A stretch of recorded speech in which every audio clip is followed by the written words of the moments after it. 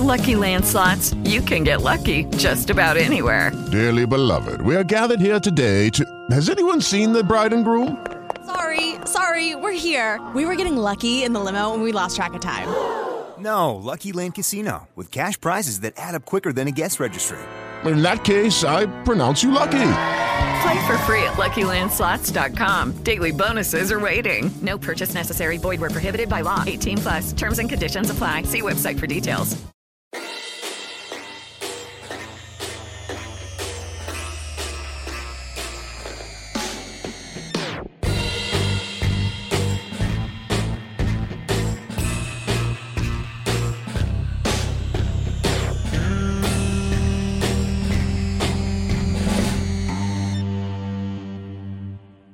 Well, hello, everybody, and welcome to another edition of the Tottenham Way. Although quite clearly the way things are going, the Tottenham Way is not the right way just at the moment. We are coming to terms with a third successive disappointment. There was the FA Cup defeat at Sheffield United. There was the league defeat at Wolves. And now the 0-0 with AC Milan. Tottenham's first goalless draw at home, by the way, in 148 games. And that, of course, means that we are out of the Champions League, and it's left us with all sorts of questions. And we will attempt to answer some of those over the next 45 minutes or so. What does this exit mean in terms of Antonio Conte's future at the club? So many people predicting that is it. He is going to go. Will he? Will he go now? Will he go at the end of the season? Will it depend on whether they manage somehow to claw on to fourth place? And if he does go, who will succeed him? There are a lot of issues to get to the nub of. And I'm delighted to have Tom Allnutt of The Times, Tom Barclay of The Sun, and Dan Kilpatrick of The Evening Standard to try and work them all out. I'm Marcus Buckland. Dan, I don't suppose you're going to be able to cheer our spirits too much, but what is your take? And by the way, there is no hot take lane this week. This is too serious. We're too down in the dumps to have such frivolous fun. Hot take lane will return next week. But Dan, what's your take on the latest miserable chapter in N17? Last night was pretty bleak, and I think it really had the feel of end of days for me. I think even before the game, the pretense that the Conte reign, could and would continue for much longer had kind of slipped. The cat was kind of out of the bag. It was an open secret that it was coming to an end. And obviously, with Spurs now being out of the last cup competition, out of two cups in the space of a week, I think we can definitively say that he's definitely not going to be the manager next season, and probably not for much longer as well. He looks done. The fans have turned; they're done. That was clear by the reaction and the mood in the stadium last night. The players look done to me, evidenced by Richarlison, having the confidence to come out and have a pop at Conte and the coaching staff. And the only question left is when will the club be done? When will Daniel Levy decide that enough is enough and that it's in his interest to make a change? And we'll get into that. I think there's lots to discuss, when, why, how that happens. But I think there's a real sense of finality leaving the stadium last night, that even if Conte limps on for a few more weeks, a few more games, or even to the end of the season, it did feel like last night was the kind of end game in his underwhelming tenure, really. Yeah, just to add to that, I think Dan was down the mix zone last night. I was in the press conference, and it really did kind of feel like Antonio Conte was going through the motions in that press conference. Answered about 3 questions, saying the same stuff we've heard all season. And there's such a paradox in what he says about needing time and patience, and yet not committing his long-term future to the club. I mean, we're well past that now. That was a real sort of quandary before the World Cup, when it felt like maybe he might sign a new contract. But now it just seems almost ridiculous to say it, because we pretty much know he's not going to be there. So, when is this time and patience going to happen? And I agree with Dan and everything he said. The players seem to have had enough. He looks like he's had enough. And the performance last night, just, I don't really buy this time patience sort of thing anymore, really, because he's been there for over a year, and the team just felt like it was going backwards to only have 2 shots on target in that match against Milan. Had a few dangerous players and probably should have won the game, but they're hardly a vintage side compared to the years gone by. And like I say, to not create any chance or hardly any chances, you can just see how the Spurs fans have had enough, and everyone has done. And it's just a matter of time now. Tom A, in terms of the manner of the performance, the one thing I tried to remember in an attempt to defend the way Spurs set about the game, certainly in the first half, was that because they were 1-0 down, Conte would have made it very clear that if we concede another one, we're almost certainly out. We've got to be a little bit careful. And Spurs have had a tendency to go stronger as a match has developed. Does that explain at all the limp nature of what turned out to be the whole 90 minutes? I think it was really what we've seen all season, really, from Spurs under Conte, and the only kind of shock, really, if there was any, was that it came in this game of such magnitude when you were thinking, okay, it's a huge night, Conte's back in the dugout, the fans are all there, they've got to come back from 1-0 down against a prestigious opponent. All the ingredients are there for kind of a rousing performance, and exploding out of the blocks, and yet we saw pretty much what we've seen all season from Tottenham. There was no change, even though the circumstances were exceptional. The performance was incredibly familiar. And that just, I think, speaks to almost that the players, I don't know if stop listening is too strong, but that whatever it is that Conte is saying, whatever his plan is, it's clearly not working. It hasn't been working for a long time. I think, there is a distinct difference between the way Conte Tottenham was playing last season and the way they played this season. I understand the reservations people have about Conte's style of football, but the truth is that when it works and when it goes well, his counter-attacking style can be actually extremely exciting. It can be very exhilarating to watch. This isn't it doesn't have to be a backs behind the wall kind of style. But Tottenham just haven't been that this season, and throughout this game, they hardly created the chance. The best opening they had was that Kane header right at the end. They've got great, three really fantastic attacking players on the pitch. None of them are performing really to their levels. The fans had very little to cheer about, even if they wanted to, and they did try, in my opinion, to get behind the team. But there just was so little to hang on to that's why there just isn't this kind of atmosphere or this support at the moment for the team. And it was, obviously summed up in a way by that substitution that was made with 8 minutes left, Spurs needing a goal to stay in the tie. And Conte brings on, Sanchez for Kulusevski, which, I just think in a way that is where this team has got to now. And I spoke to someone in Italy this morning about Conte and what they thought about it. And they were just saying that he looks almost completely unrecognizable from the manager that they know and respect so much, that they just see the fire has gone out of his belly, basically. And I think you can see that now in the Tottenham team, that this is no longer a team that is playing for Conte and is no longer really playing for anything, to be honest. It's insipid, it's dull, it's pedestrian, it's all those words you want to say. And that is a reflection at the moment, the mindset of the manager. Well, that's what managing Tottenham does to you. And there's about 15 current managers who will vouch for that, be it 16 months if you last a bit longer.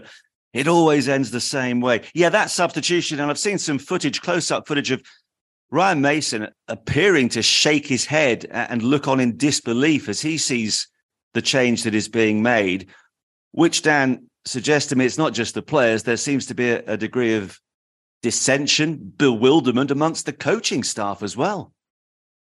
Yeah, I think that substitution will be long remembered, much in the same way that bringing Lucas off was remembered under Nuno and kind of spelled beginning at the end for Nuno, the boos and the Man United game in El Sacco. I think this will be a similar moment for Conte. And really, for me, it just spoke to the fact that he doesn't care anymore, that he's checked out. He must have known what the reaction would have been in the stadium to that change.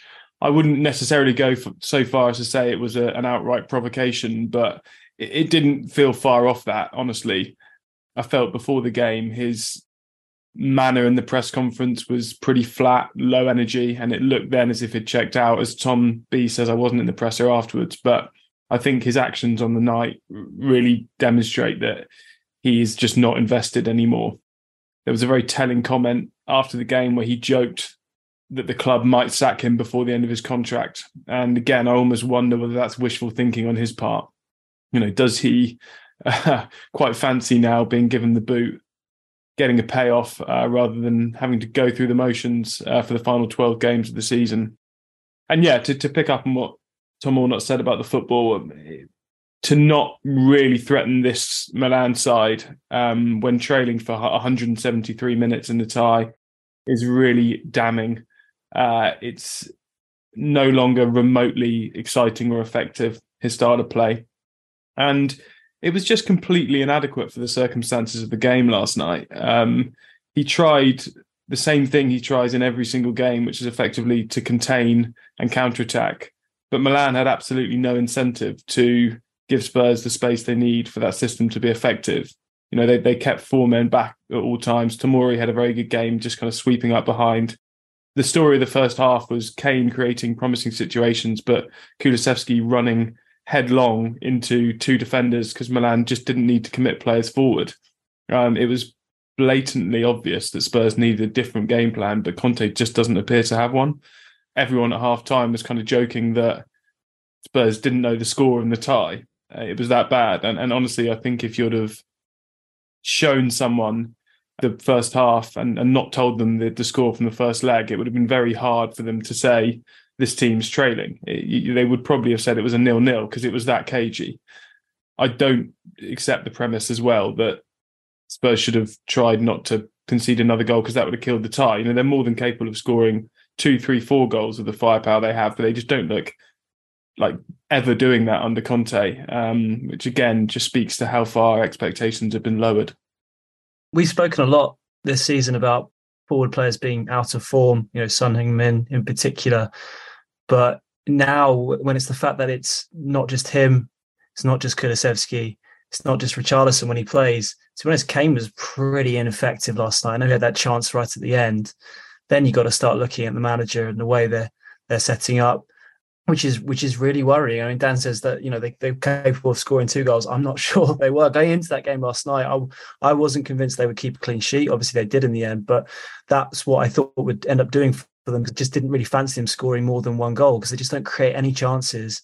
And it feels like whoever comes in next, there's quite a lot of things they can do to win over the fans very quickly. But top of the, maybe right up the list is just showing some tactical flexibility. Conte's so wedded to the 3 at the back that it just exasperating for fans to see when it's not working. We've been in press conferences, and I remember Dan asking about it. Every so often one of us asks the question, knowing what the answer is going to be, but it just feels like it's got to the point where it needs to be asked again about whether he might deviate from his beloved 3 at the back.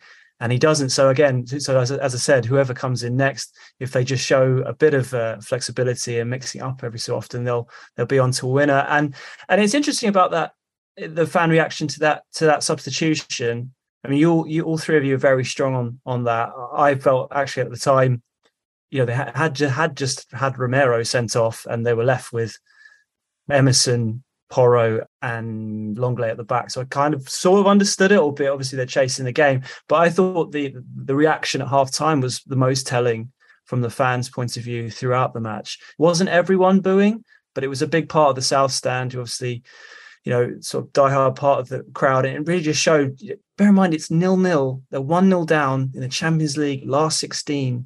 There's everything to play for as badly as they're playing. And it was just... They basically given up, and they wanted the whole thing to be put out of its misery, and that really showed you how it's felt like for a while there's been no way back. You know, even if they'd made it through, they probably would have been thrashed in the next round if they'd drawn a Real Madrid, for example. And just everybody seems to have had enough. Just to pick you up on the substitution point there, I do take that point that you need a platform if you're going to keep attacking. But then why not bring on Danjuma at the same time? You know, why not think outside the box a little bit? I think it was just not only the fact that Sanchez came on, but I think the fact that there just seemed to be no plan. And Marcus referenced that Mason clip that's doing around on social media, and it appears to be kind of Kane coming over and asking Conte what the plan is when Sanchez is about to come on, and Mason's just kind of shrugging, shaking his head, which I think speaks to the fact that, you know, he didn't know what Spurs were trying to do to get that goal in the final kind of 5 minutes plus stoppage time. Well, the case of Danjuma is a fascinating one. He has barely been given a chance. You'd think he'd be, desperate to come in and make a positive impact. He was in the Champions League team of the season last season. I mean, not like he can't do it at this level. Agreed. And when he signed, we talked about his backstory and his time before at Bournemouth, and we referenced him being a difficult character. Now, I'm not saying I've heard anything about that being a problem at Tottenham, but it is interesting that he just hasn't been given a look in. And it almost feels like with Conte and picking the players that he's relied upon for so long, even if they're out of form, it's a little bit like Gareth Southgate, obviously staying on now, but when we weren't sure what was going on, long term, sticking with Maguire, sticking with the players that he's trusted, albeit for him, it was over a long period of relative success, whereas Conte's only been here for 15 months. All right, yes, they made the Champions League, and that was a big achievement, but yeah, he's just relied on these guys that for a long time have been underperforming. Although it comes back to my point before that with so many of them underperforming, you have to start looking at the manager rather than individuals. But yeah, I agree. Danjuma, why hasn't he been given a chance? Just to try something different at this point. And you got to wonder, if Conte does stay to the end of the season, it's hard to see Danjuma staying long term if he hasn't even played a game. And talking of players who haven't been given a chance, we'll come on to Richarlison in a moment and some of the very strong comments he had for Brazilian TV after the match against Milan. I just want to go back, though, to the reason for the substitution, the sending off of Romero, compounding the misery when the best of our back three shows so much ill discipline. And the fact that it was pretty predictable. Once he got that yellow card early on, I turned to a couple of people and said, well, I don't think he'll see out the 90 minutes. And yet, as a professional footballer, such an experienced pro, a World Cup winner, knowing the situation, what on earth made him fly into that challenge? And what does that say about the mentality of some of our best players? I think you often see it when a team is kind of unraveling. The symptoms are often sort of visible in these kind of things. You see sendings off, you see kind of like high scoring matches, big heroic comebacks, and it's almost like the team loses control and the shackles kind of come off and everything gets a bit wild. And I think you do often see this towards the end of managerial tenures. It can sometimes even be a positive thing. You can see a team suddenly score 3 goals out of nowhere, but it doesn't really last. It tends to be sort of fleeting last hurrah, if you like. And in this case, obviously, it clearly wasn't a hurrah at all for Spurs. It was a senseless thing to do. I have to hold my hands up a little bit because I've always been a huge fan of Romero as a player, but also of his tackling. Like I tend to find that watching Romero in matches fly into people and clatter them and often take the ball is a real sort of throwback to kind of old school tackling. And I've always really enjoyed it. So I think in a way to kind of, for me to kind of say it was completely idiotic, I guess, for maybe to be slightly hypocritical, but there's no doubt that, he needed to manage the game better there. I mean, Romero's come back from the World Cup and his disciplinary record is quite something. I think he's basically had a yellow card in almost every match. He's got sent off twice. And I think there just is a general sense, as you mentioned with Richarlison as well, that Conte is losing control. And maybe that's just a physical thing because he hasn't been there for the best part of a month. But also I think it's a psychological thing. The players can feel that this is now coming to an end, that they know that they have a manager who isn't committed, who isn't going to stay, who has made mistakes in the last week. And I think that has angered some of the players. There's definitely a feeling that the Sheffield United game was an unnecessary blip. Just as you have to remember that it wasn't that long ago now, 2 or 3 weeks ago, when actually we felt like Spurs were perhaps turning a corner. After that City game, they played pretty well. They were putting together a few results here and there. It looked like that they might be sort of, crescendoing to a decent finish. But obviously in the space of a week, everything's just come tumbling down. And I think a lot of the players look at that Sheffield United game and think, why on earth did we approach that match like that? And we heard from Kane after the game yesterday. He was saying that he felt that match, if they'd won, they would have taken momentum into the weekend and perhaps it would look very different now. But I think all these little things are very much part of the bigger picture of a manager and a club that is losing control of where the team is at. Just on Romero, I don't want to excuse him from blame because it was senseless and it was stupid and it was costly in terms of the last 5 minutes. But when the performance is that insipid and lacking tempo and energy, he's the kind of player that feels it's his job to inject a bit of intensity. You know, he's always felt that, you know, he can set the tone from the back. And I think possibly part of the fact that he's flying into these tackles is just to kind of get people going. You know, Barney Roney had a line in at the end of his Spurs match report about sometimes you just need to feel something in reference to Romero. And I kind of get that. You know, he's part of this performance that's very, very flat on a very, very big stage. And I think, you know, partly he's just trying to, you know, inject a bit of energy in there in a kind of way that he knows how. And obviously he's crossed the line and it's stupid and he shouldn't have. But, you know, from that point of view, I do sympathise. I mean, that was partly why he was brought in, wasn't he? I mean, same as Richarlison, to add that kind of nous, that aggression that Conte, I remember in the summer talking about it, felt like the team were lacking, that they were too nice historically. But he, you know, talked about the paradox of Conte's words about needing time and patience and yet being out the door. I mean, Romero is a paradox in himself. Like, he's a liability, and yet when he's not there, they look half the team when he is there, as long as he's staying on the pitch. Like Sheffield United was a prime example of that. The lack of intensity in the team when he wasn't there was really noticeable. And I just don't think you can underestimate how big a defeat that Sheffield United game was. As Tom said, Kane referenced it yesterday, and he described it as like a dagger in the heart. It was quite emotive phrase from him, because of the momentum, where they were going, how they had improved off the back of this inconsistent season, and then to just completely have it evaporate in one awful night at Bramall Lane has had a hangover over the last week, and it's all just completely unraveled. So when we look back on this season, I really do feel like that particular match will be the one we went, that was what might have been, what should have been, but what wasn't. Yeah. I mean, it just felt like an own goal. We went down that road last week. There's no point revisiting it now. But we've touched upon Richarlison a couple of times.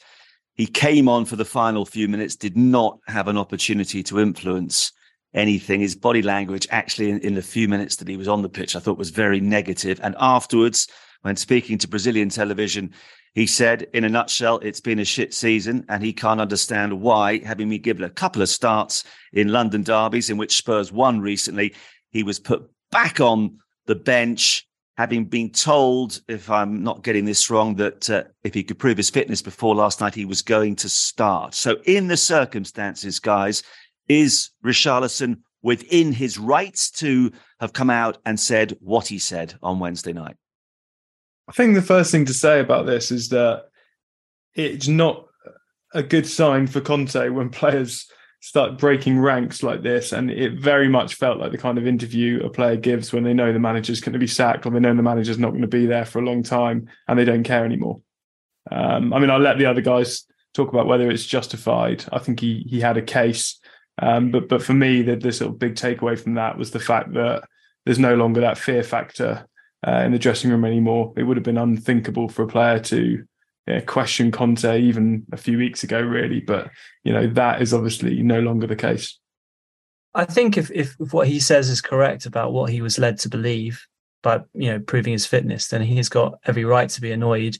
And he has been overlooked at times when perhaps others have been given chances. You know, Son and Kulusevski more of a run in the team. But it's not like he's been pulling up any trees either. I mean, Sheffield United, back to that game, that was the biggest sort of disappointment of his season from a Tottenham point of view. Playing in what we think is his favourite position, playing through the middle, and he was really poor. But in other games, yeah, he's a bit of an agent of chaos, isn't he? Often when he comes off the bench, is quite useful. When that back to that sort of injection of intensity and making things happen, that's often when he's really useful. But for £60 million, you want more than that. You want a player that is ready to start to make a big difference. And I can't think really, apart from the Marseille game, which was obviously the only game where he scored his goals, and maybe coming off the bench against Chelsea in a 2-2, there aren't that many games where he's really, really ripped it up either. But then, to be fair, in that interview, which was fascinating and full of emotive phrases, he did also say that I haven't played well enough effectively, and I can't just cry about my poor season. I've got to do better. So he's well aware of it too. And Spurs long term, because this is a player who's there for the long term, or should be based on the contract he signed. He does definitely need to improve, but he also needs to get more chances to improve. He needs a run in the team to get there. I think he had a point about the Chelsea and West Ham games. I mean, he played okay. I think he was involved in both goals in the Chelsea game. He was involved in the move for the first and then won the corner for the second by Kane. And then he was given another go at Sheffield United, but I don't think he was poor, but I don't think that was grounds for necessarily dropping him for Wolves, particularly given the way Son's played this season. So I think he did have a case.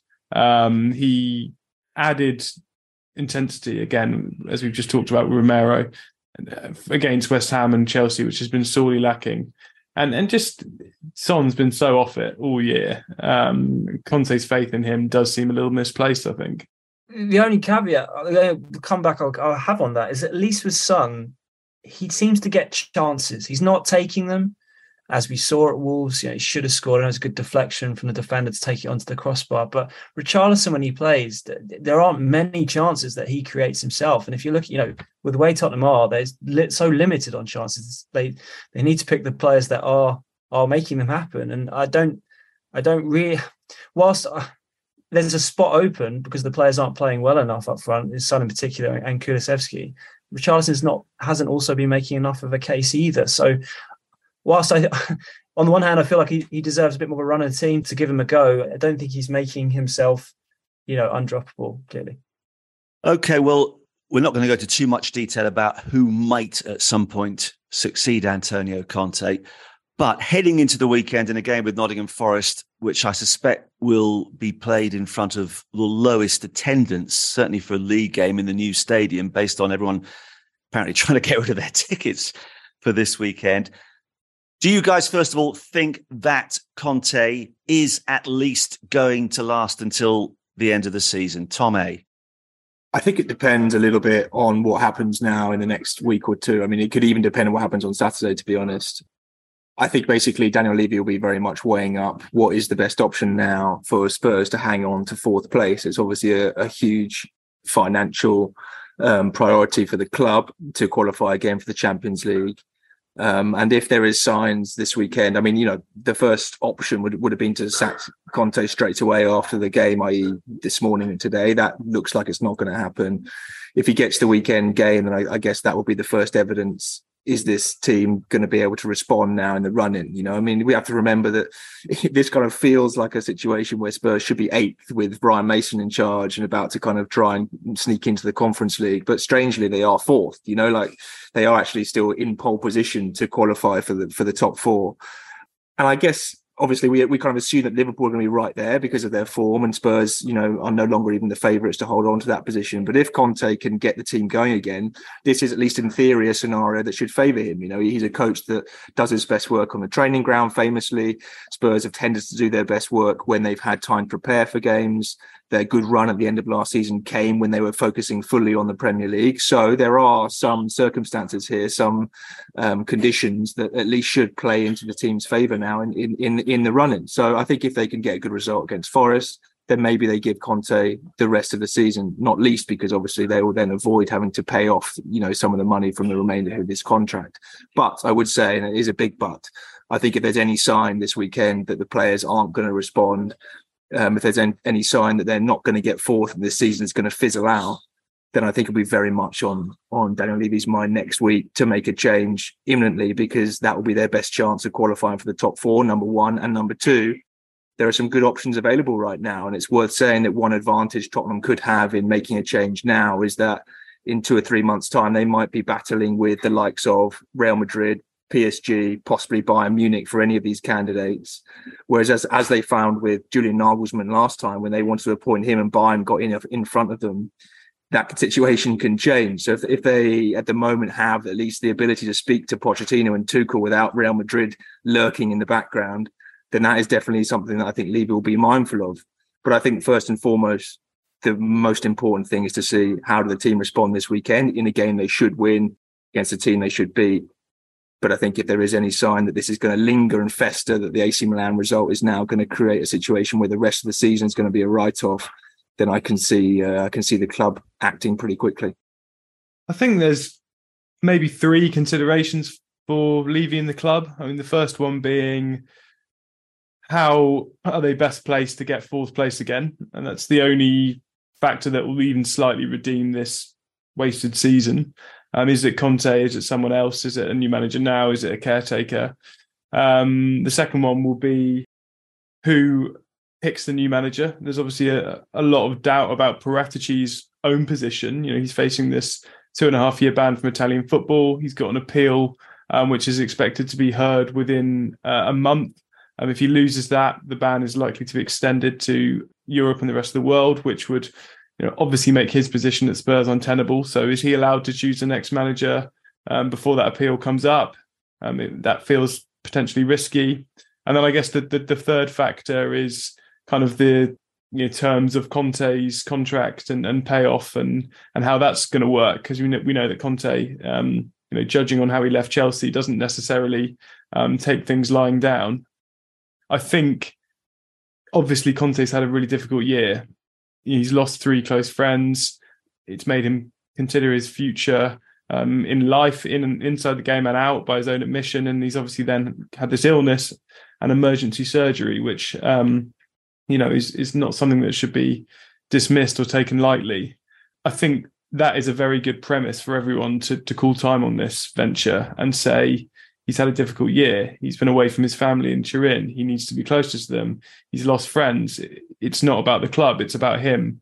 That would certainly be my kind of strategy if I was Spurs and looking to end this relationship. That's the way I'd want to kind of play it. But again, whether Conte kind of accepts that remains to be seen. He might want to kind of hang on and go out swinging. Well, of course, only time will tell what's going to happen. We've mentioned a couple of the possible successors. Pochettino, of course, will be popular with a lot of people. Thomas Tuchel as well. I know that Luis Enrique's name has been mentioned. Some are talking about Roberto De Zerbi, who's done such a fantastic job so quickly at Brighton, and Ryan Mason. If not David Pleat. Where's David Pleat when you need an emergency caretaker manager? I believe he's still around. So maybe it's Pleat between now and the end of the season. But quickly, guys, if there's one name at the moment, you've got to give me one name out of all the possibles to succeed the beleaguered Conte. And I know Tuchel's got the brackets ex-Chelsea manager alongside him, which could put a lot of people off. But where would your vote go right now if Daniel Levy turned to you, Tom Barclay, and said, who shall I appoint as Antonio Conte's successor?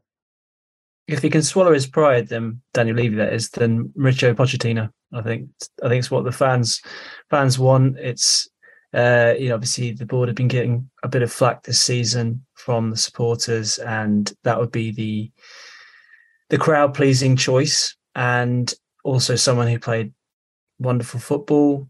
Yes, it might feel like going back to the future, but I don't think it's as simple as just saying, oh, this is just 3 years of wasted time. We should just, obviously in hindsight, that might have been the best thing to do and back him more at the time. But it's all about circumstance and context. And I feel like, cliche, but a lot of water's passed under the bridge since then. And maybe it's the right time for him to come back, as long as he wants it. And there aren't other options for him in the summer. It comes back to what you were saying about now's the time, because in the summer there could be other alternatives for various candidates they're looking at. And Pochettino could well be one of them. Real Madrid's obviously the potentially big competitor if Carlo Ancelotti were to leave. But yeah, he's the one. It's not just the romantic choice, but also I think it ticks a lot of boxes for me. I really like Poch as a manager, and I really, really enjoyed covering him and following Spurs when he was at the club. I'm a bit wary of him coming back because it would feel to me like it maybe wasn't necessarily for the right reasons. It would kind of feel like, and I think I've said this before, like going back to an old relationship because you'd broken up and hadn't managed to find anyone better. Not necessarily because it was for the right reasons. I think going back just doesn't often work. But I'm all for it. I kind of would love it to happen, that said, but I definitely think there is a case for Spurs trying to find the next Poch. I really like De Zerbi at Brighton. I don't think that will happen for various reasons, but he plays attacking football and he seems to have that kind of Pochian charisma and force of personality. The way he got rid of Trossard was kind of reminiscent of the way Poch was happy to dispense with kind of senior players from the dressing room in his first season at Tottenham. There are a few, but I think the Poch situation will depend on Paratici. I don't think Paratici wants to hire Pochettino. I don't think there's room for the two of them at the club. Paratici is there at the training ground every day, often on the touchlines, watching training, kind of cycling around Hotspur Way or going around in a golf buggy, very hands-on managing director of football. When Poch was at the club, he was the king of the training ground. He was the kind of leader. He was the charismatic presence while Levy's focus was on the stadium, and he'd want it to be the same if he came back. And I don't think there's space for the two of them. I think Paratici probably knows that and would know that his power would be massively reduced by Pochettino, who's not someone who's always enjoyed working with directors of football, but has generally worked with them quite well. So I think, again, we wait for Paratici's appeal for that situation to unfold, which should happen by the end of the season, I'm told. But I think that will kind of hold the key as to whether we're having sort of Poch 2.0. I feel like the Poch sort of discussion almost comes down to kind of how you feel about, I don't know, I don't want to get too deep about it, but it's almost like, what do you want from your football team? I almost think that Pochettino is the sort of emotional, fun, sentimental, feel-good appointment. I don't think he's the sensible, correct, ticks the most boxes appointment. But maybe the first, boxes are enough, and I think Tottenham right now and the fan base are absolutely craving all of those things. And there would undoubtedly be a huge uplift if they did go for Pochettino. I personally think if they could get Tuchel, then I think he is the outstanding available candidate. He plays a very modern style of football, extremely clever with his tactics. He has a very good record in Europe, as we saw with Chelsea, obviously. He has managed in the Premier League. He speaks great English. He even has like a childhood story about Spurs where he used to run around the garden, pretending he was Jurgen Klinsmann or something. I can't quite remember it. He told the story when he was Dortmund manager in the Europa League a fair few years ago. And I can imagine he's the kind of character that, even with his Chelsea history, that would go down very well quite quickly with the Spurs fan base. But I understand that he is not Mauricio Pochettino. He isn't Poch. He doesn't have that history. He doesn't have that ready-made connection. And I can very much see the attraction of going back to Pochettino again and hoping that it comes off.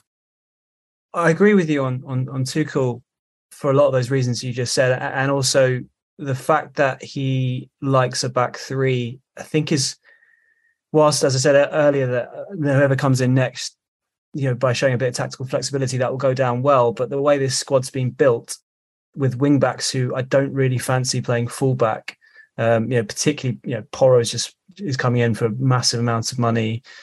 Obviously, Perisic is getting on a little bit, but on the left-hand side, they don't really have that either. That would be a good fit, which means that you wouldn't have to splash out loads more money on sort of traditional fullbacks. And I think he'd be great for a lot of reasons and fantastic for the media. After the sort of Poch comeback story, he'd definitely be second on my list, just purely from a journalistic point of view. I think we all agree on that.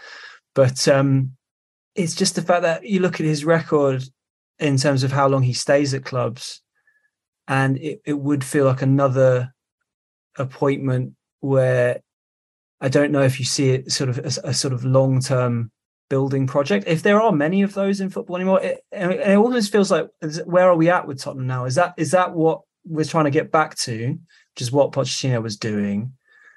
Or are they now another club where it isn't so much a sort of long-term building project kind of club, and they do look for elite managers, or on the face of it, elite managers, to just carry them on from season to season? And then if that is the case, then I think, I agree, he is probably the outstanding candidate.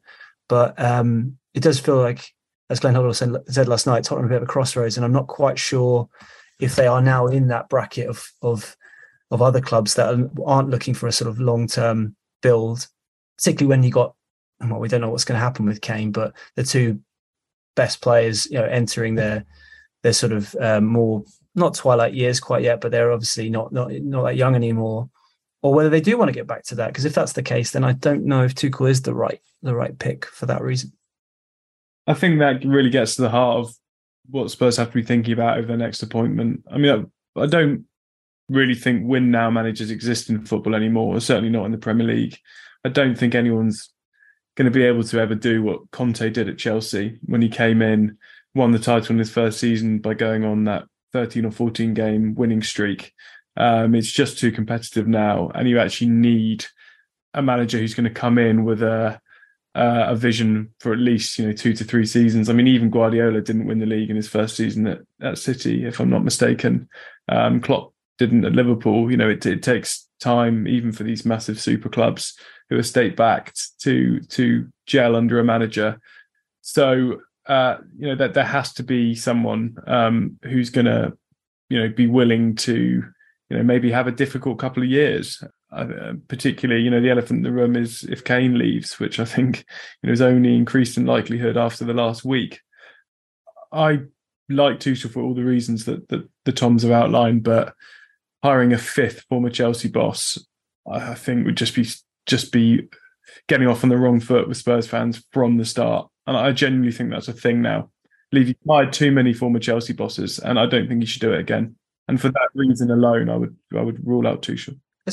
For me, from the outside, in terms of not being a Spurs fan, does it really matter that much? Is it not on an individual basis? Wouldn't bother me. It wouldn't bother me, guys. You know what? I take Dan's point that there is no manager now who can come in and do what Conte did at Chelsea straight away. And those examples of Guardiola and Klopp are excellent. But Tuchel gets teams to cup finals. That's all I want. Just win a cup. And I think Tuchel could do that. And I think back to the closing. And so did Conte before he came to Spurs. Well, I know. I mean, so did Mourinho. The thing about coming to Spurs is that there is the curse that it's all Gus Poyet's fault, as we heard a couple of weeks ago on this very podcast. But I just think back to the closing months of the Pochettino era, and I love what Poch did. We all love what Poch did, but I think we're all forgetting how poor Spurs were towards the end. I remember that game against Sheffield United, which just preceded his departure. It was awful. And as wonderful as that run to the Champions League final was, let's face it, we got very lucky against Manchester City. We got very lucky against Ajax. We were awful in the first leg of the semi-final at home. And for large chunks of the second leg, we were awful. And then the miracle of Mora existed. And I don't think we should forget that. And the fact that Pochettino did not take the domestic cups that seriously. So I think it's a good analogy that Dan mentioned. It's like going back to an old lover because you haven't found anybody else. And for me, it would be a mistake, but maybe I'll be proved wrong.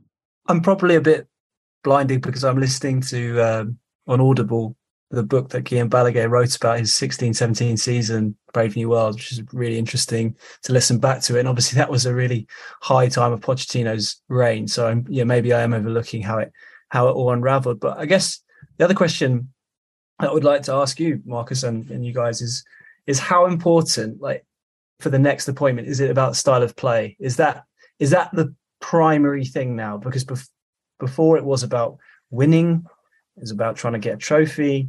But this is kind of what I was saying about how the context is really important regarding Pochettino and how a lot has changed in these 3 years of Mourinho, Nuno, and Conte. That there's been a switch in a lot of fans' minds over what really does matter. And it seems to me that actually above winning a trophy, maybe not for everyone, it's enjoying watching football every week. I think style of play is always a bit of a red herring. It is always results that matter. That is the bottom line. If Spurs were winning every week playing Conte's football, then supporters would be loving it. That's obvious. But I think this is a little bit binary, but there's a progressive way of playing now in football, and then there's another way of playing. And if you look at literally all the top 9 teams, apart from Spurs and possibly Newcastle, although I think that's maybe unfair on Eddie Howe because he does like his players to get on the ball, they all play a kind of progressive, dominate possession, press, start a play, move the ball quickly and look after it. And Conte Spurs don't. So if that way of playing was still effective and got results, then I don't think it would be a problem. And that's true of the new manager as well. If he came in and had a new system that didn't require a lot of possession but was winning every week, fine. But the fact is that style of football now looks outdated and ineffective, and I think it's been worked out by other teams for months now. It's really since the turn of the seasons, teams know how Spurs are going to play and they've adapted accordingly. Yeah, style of play is very important as long as you win something, and Dan's absolutely right on that front. Listen, it's another very difficult week. We appreciate everybody listening and hopefully concurring with some of our thoughts. The next few days will be vital. What's going to happen against Nottingham Forest? Will that precipitate changes? Well, whatever unfolds over the course of the next few days, we'll be back next week to try and make more sense of it. But in the meantime, Dan Kilpatrick of the Evening Standard, thank you very much indeed. Tom Barclay of the Sun, thank you very much indeed. Tom Allnutt of the Times, thank you very much indeed. I am Marcus Buckland. Thank you for listening. Do give us a review on iTunes or Apple Podcasts. We're on Twitter and Instagram at The Tottenham Way, and you can follow us all on Twitter too. Things will get better one day. In the meantime, for God's sake, come on, you Spurs.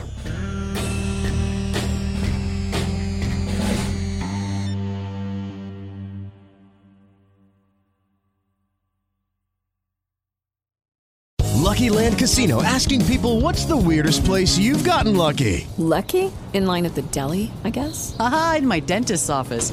More than once, actually. Do I have to say? Yes, you do. In the car before my kids' PTA meeting. Really? Yes. Excuse me, what's the weirdest place you've gotten lucky? I never win and tell. Well, there you have it. You can get lucky anywhere, playing at LuckyLandSlots.com. Play for free right now. Are you feeling lucky? No purchase necessary. Void where prohibited by law. 18+. Terms and conditions apply. See website for details.